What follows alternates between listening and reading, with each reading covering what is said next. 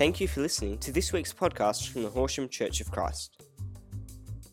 For more information, please visit our website at www.horsham.org.au. Morning, church. Morning. This morning we'll be continuing the series on Big Story. If you have your Bibles with you, can you turn to Joshua chapter 3? We'll be reading a portion of chapter 4 as well. And I've titled the message today, Crossing the Jordan. The first and the last, we will be examining the great theme of God as the author of salvation and perfecter of our faith. And throughout the message, I'll be just making three major points. Just before we head into the scripture, I'd just like to give a little bit of context and background before we start Joshua chapter 3. So the book of Joshua reads like an action-packed blockbuster sequel to the book before it. That's Exodus, which in and of itself is an explosive entry into the Bible.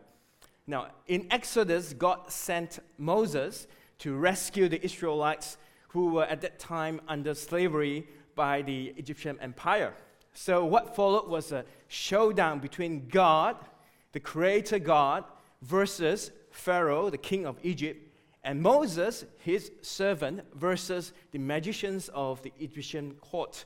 And God performed many miracles of grand scale, including splitting of the Red Sea, and he delivered the Israelites to safety away from Egypt. And a historical point was when God enacted a covenant with Moses and the Israelites at Mount Sinai. God gave Moses 10 commandments. So covenant is basically like a legal agreement. So God said, if you obey the 10 commandments and worship me as the one and only true God, I will protect you, make you a great nation, that you will be in turn blessing to other nations. But with so many dramas and plot twists, what happened was a series of betrayal and rebellion. The people rebelled against Moses and God, followed by God showing mercy and redemption.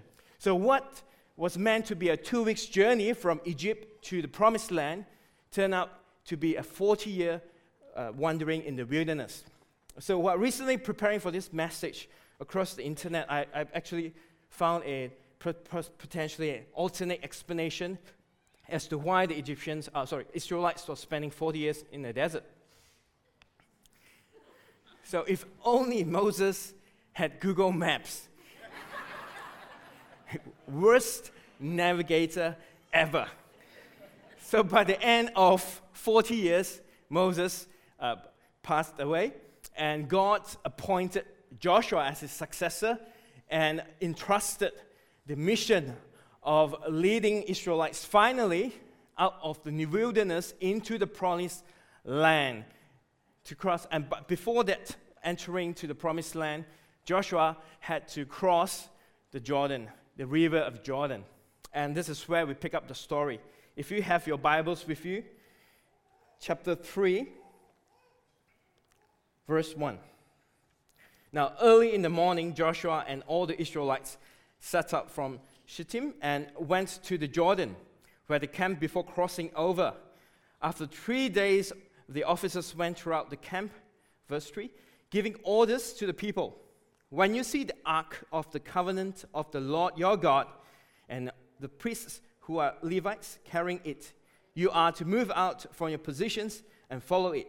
So the ark of God is basically a wooden box embroidered with gold, and in it contains the two tablets containing the 10 commandments. The ark of God represents the presence of God. Verse 4, then you will know which way to go, since you have never been this way before. Fair enough. But keep a distance of about 1,000 yards between you and the ark. Do not go near it. Verse 5, Joshua told the people, consecrate yourselves, for tomorrow the Lord will do amazing things among you." Joshua said to the priests, "Take up the ark of the covenant and pass on ahead of the people." So they took it up and went ahead of them. And the Lord said to Joshua, "Today I will begin to exalt you in the eyes of all Israel, so that they may know that I am with you, as I was with Moses. Tell the priests who carry the ark of the covenant, when you reach the edge of Jordan's waters, go and stand in the water." So Joshua said to the Israelites, "Come here and listen to the words of the Lord your God. This is how you will know that the living God is among you, and that he will certainly drive out before you the Canaanites, the Hittites, Hivites, Perizzites, Gershites, Amorites, and Jebusites. See, the ark of the covenant of the Lord of all the earth will go into Jordan ahead of you. Now then, choose 12 men from the tribes of Israel, as soon as the priests who carry the ark of the Lord of all the earth, set foot in the Jordan. Its waters flowing downstream will be cut off and stand up in a heap." Verse 14. So when the people broke camp to cross the Jordan, the priests carrying the ark of the covenant went ahead of them.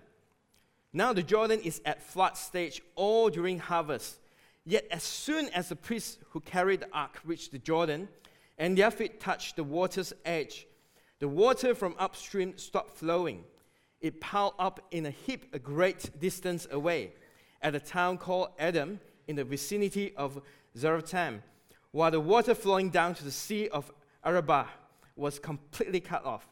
So the people crossed over opposite Jericho. The priests who carried the ark of the covenant of the Lord stood firm on dry ground in the middle of the Jordan, while all Israel passed by until the whole nation had completed crossing on dry ground. Chapter 4, verse 1. When the whole nation had finished crossing the Jordan, the Lord said to Joshua, "Choose 12 men from among the people, one from each tribe, and tell them to take up 12 stones from middle of the Jordan, from right where the priests stood, and to carry them over with you and put them down at the place where you stay tonight." So Joshua called together the 12 men he had appointed from the Israelites, one from each tribe, and said to them, "Go over before the ark of the Lord your God into the middle of Jordan. Each of you is to take up a stone on his shoulder, according to the number of the tribes of the Israelites, to serve as a sign among you. In the future, when your children ask you, 'What do these stones mean?' tell them that the flow of the Jordan was cut off before the ark of the covenant of the Lord. When it crossed the Jordan, the waters of the Jordan was cut off. These stones are to be a memorial to the people of Israel forever." So, friends, we picked up the story right in the thick of action. And we can sense the intensity of the chapter opening with a bang. You see, that Joshua is not leading the Israelites into a land of welcoming land. He is leading them to a land full of hostiles. All the surrounding nations in the promised land were hostile against the Israelites. And we see in verse 10, chapter 3, that Joshua, the Lord says that he will be the one to drive out before the Israelites all the opposing neighbors, hostile neighbors in the land that he promised. And the entire story unfolds in a very tense atmosphere. As later in chapter 4, as soon as the Israelites crossed over, about 40,000 armed for battle was prepared to go to war in Jericho. And so, folks, as followers of Christ, sometimes in our spiritual journey, do not be surprised that you face opposition from the world. You face hostilities from people around you because of the faith you proclaim. But take heart, because in the entire book of Joshua, it doesn't tell the story of how great Joshua is as a leader, or it's not about his amazing military conquest, but it's about God as the author, warrior of our salvation. I asked the question, church, who was the first one to cross the river? Who was the first to cross the river?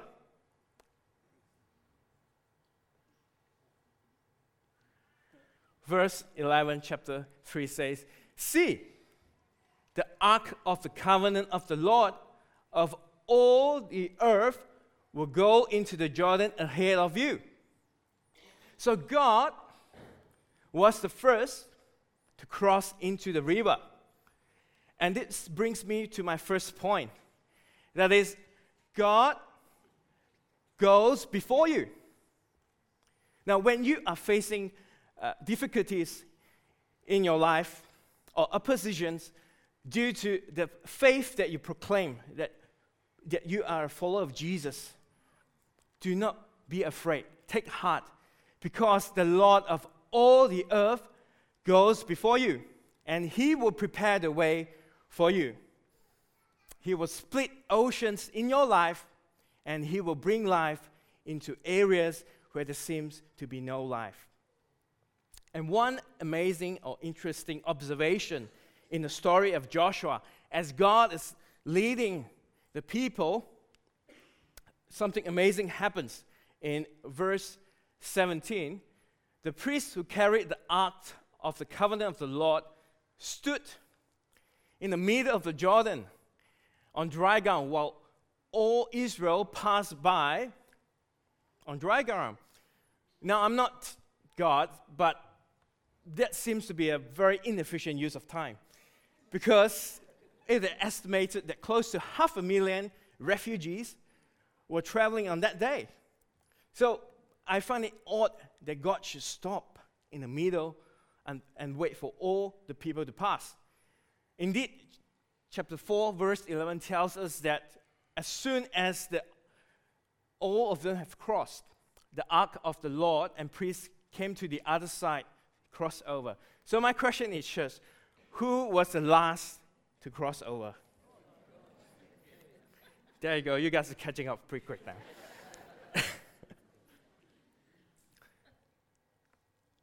When I was reading this passage, verse 17 stood up, had the largest impact on me. And that brings me to the second point. That is, God will stop for you. Can you turn to your neighbor next to you and just encourage them, saying, God will stop for you.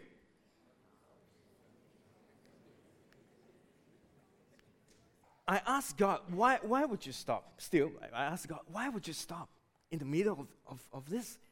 And Father God told me that His action can only be understood from the heart or perspective of a parent, of a father. God showed me an image of a father leading a school of kids crossing the road. Now the father steps into the road, stops the traffic from both directions, and lovingly shepherds each of his child to cross the road before finally going on to the other side. So you see, the God in the Old Testament, He sees His people not just as servants or followers, He sees them as His child, His children. The psalmist, King David, in Psalm chapter 8, verse 4, says this, "What is mankind that you are so mindful of them, human beings, that you care for them?" And Paul in 2 Corinthians wrote, about God, that He will be a father to the Israelites or to all believers, that we will be my sons and daughters, says the Lord Almighty. So God don't just see us as followers or as mere believers. It's more than that. He sees us as His precious sons and daughters. Now this is amazing, because up to that point of crossing of the river, Joshua and the nation of Israelites have not done or achieved anything spectacular for God, or have they performed any good works. But yet God will stop for them because they are His children. We are His children. And friends, do you remember what was the instruction that God gave to Joshua as soon as they finished crossing the river?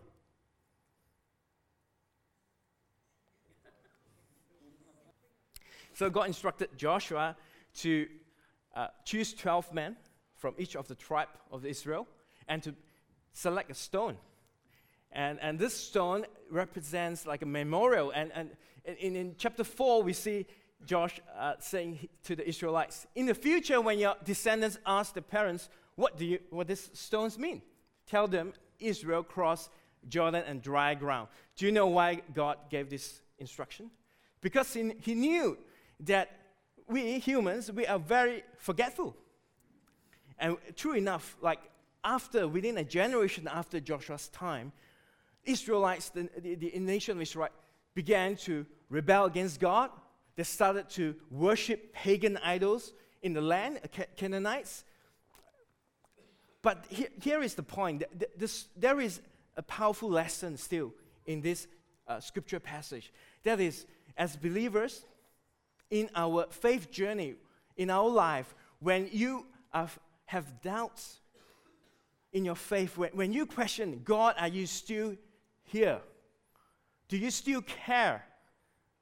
Be reminded that God has laid down stones in your life, markers of His faithfulness, that He is trustworthy, that His track record is perfect. And all we need to do is to reflect, to count our blessings, and we know God is faithful. And so, following the story of Joshua, after Joshua, the people of Israelites, they started to rebel against God, and God repeatedly reprimanded them. And they reached a point where the people told God that, you know what's our problem? Our problem is we need a king, a human king like all the other nations. And God said, fine, because you are so stubborn, you can have your king. And what had followed was a series of some good kings, some bad kings, and some very, very bad kings. And so we see the entire nation of Israel continue this downward spiral to the point where the nation of Israel was split into half and conquered by other foreign forces such as the Babylonians. And at that point, when the Babylonians invaded Jerusalem, the capital of the Israelites, they destroyed the city, they destroyed the temple, and the Jews were living in exile again. And from time to time, God would send messengers known as prophets to remind the nation of Israelites of His covenant, His promise, that if you repent from your ways, He will give them a home. But this continued for just a short, brief moment of time, and God stopped sending prophets.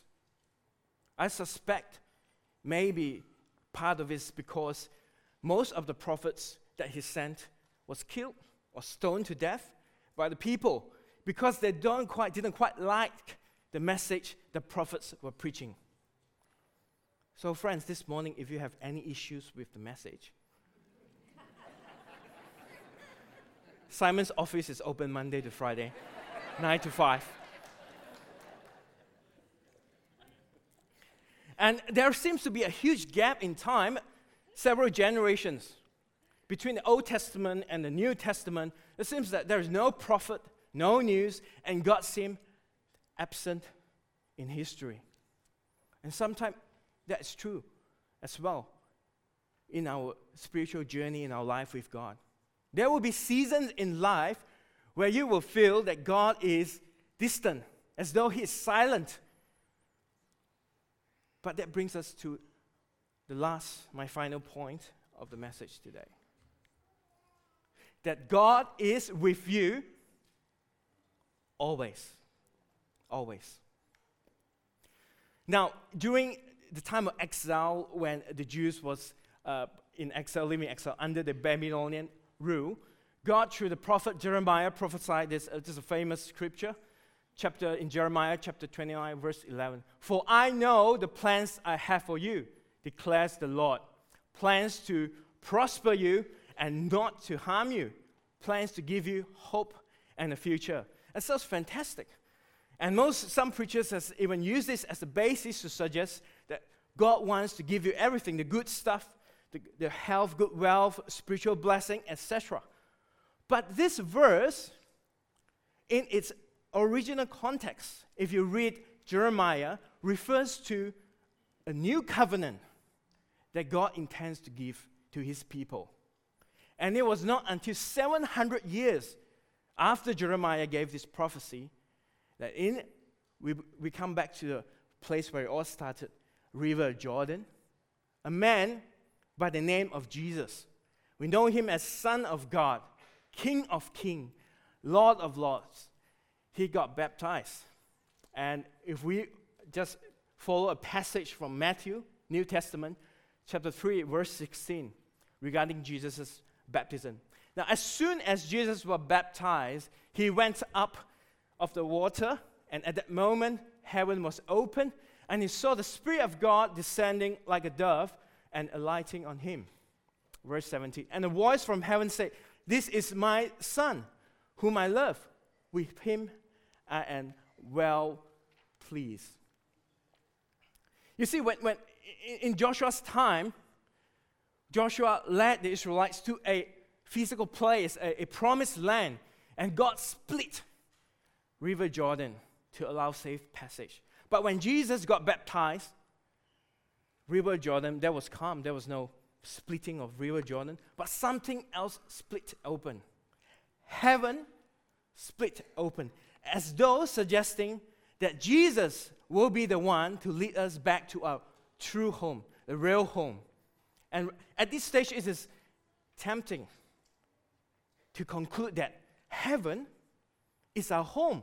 Heaven is a place that we will go to, and Jesus is our ticket to heaven. Now, recently, my 3-year-old Audrey started having nightmares at night. How do I know? Because she comes in and she tells me, wakes me up at 3 in the morning, and she says, I'm scared, Daddy. Monsters are chasing after me. So I did what most responsible, loving parents would do.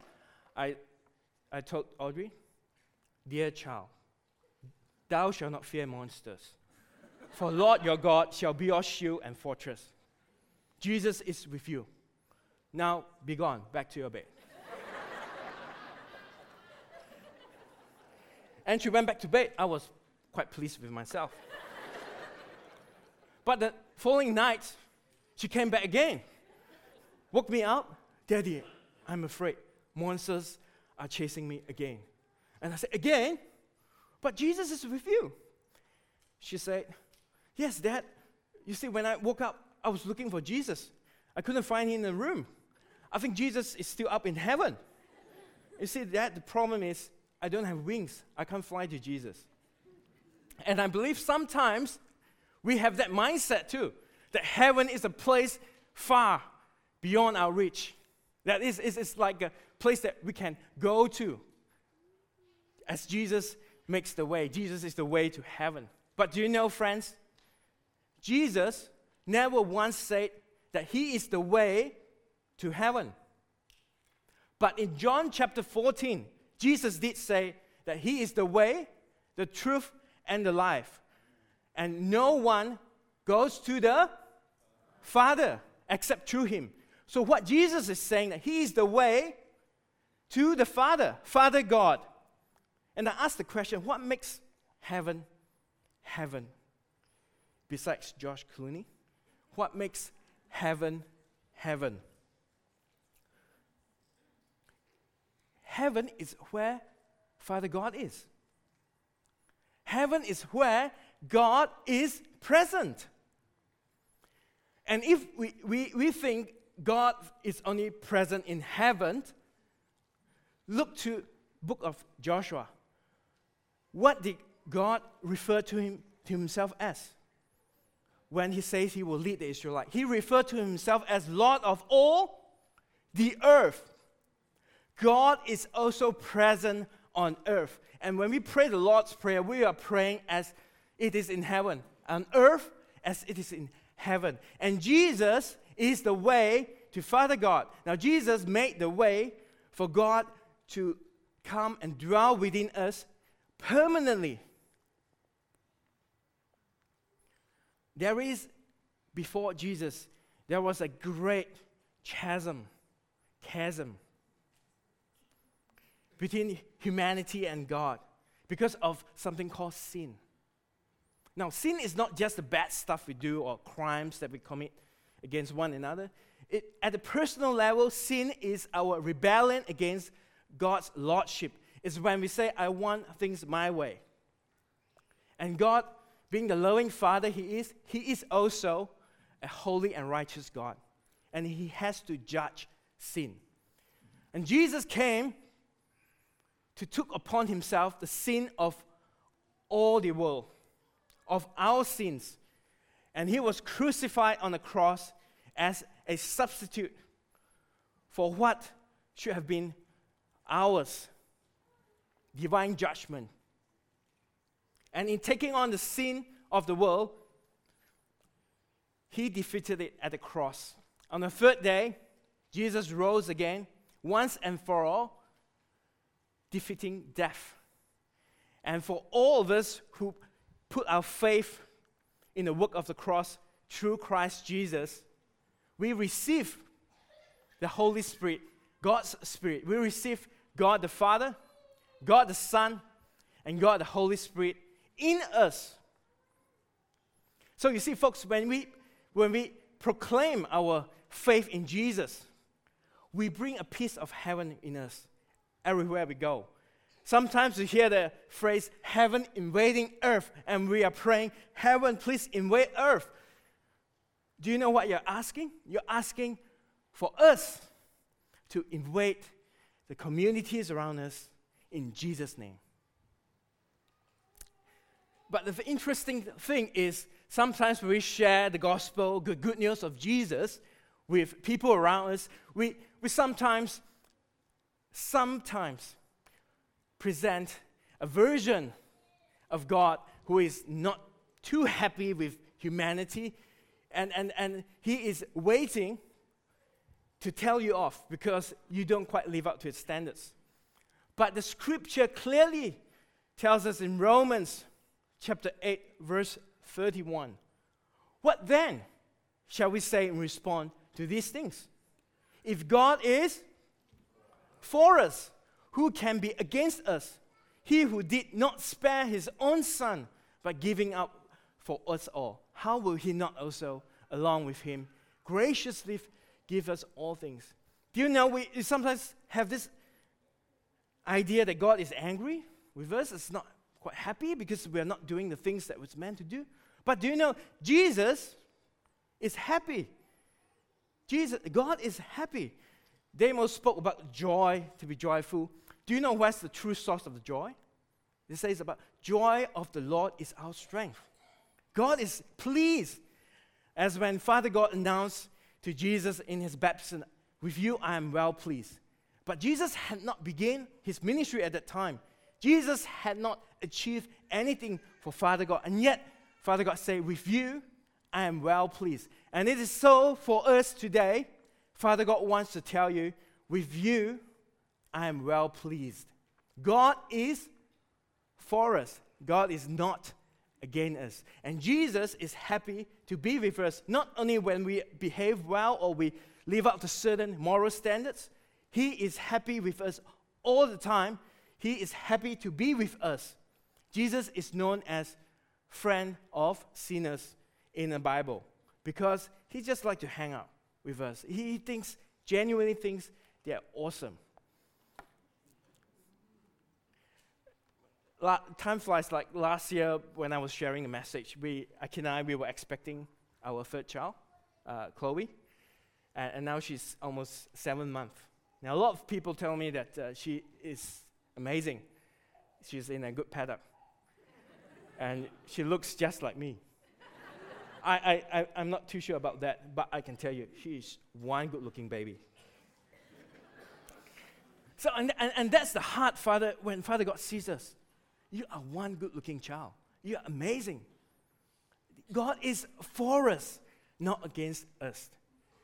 And when we struggle with our faith, our journey, be encouraged that being confident of this in Philippians, that God who began a good work in you, not we who began a good work, God who began a good work in you, will be with you always, will carry it on until the end of times, until the return of Christ Jesus.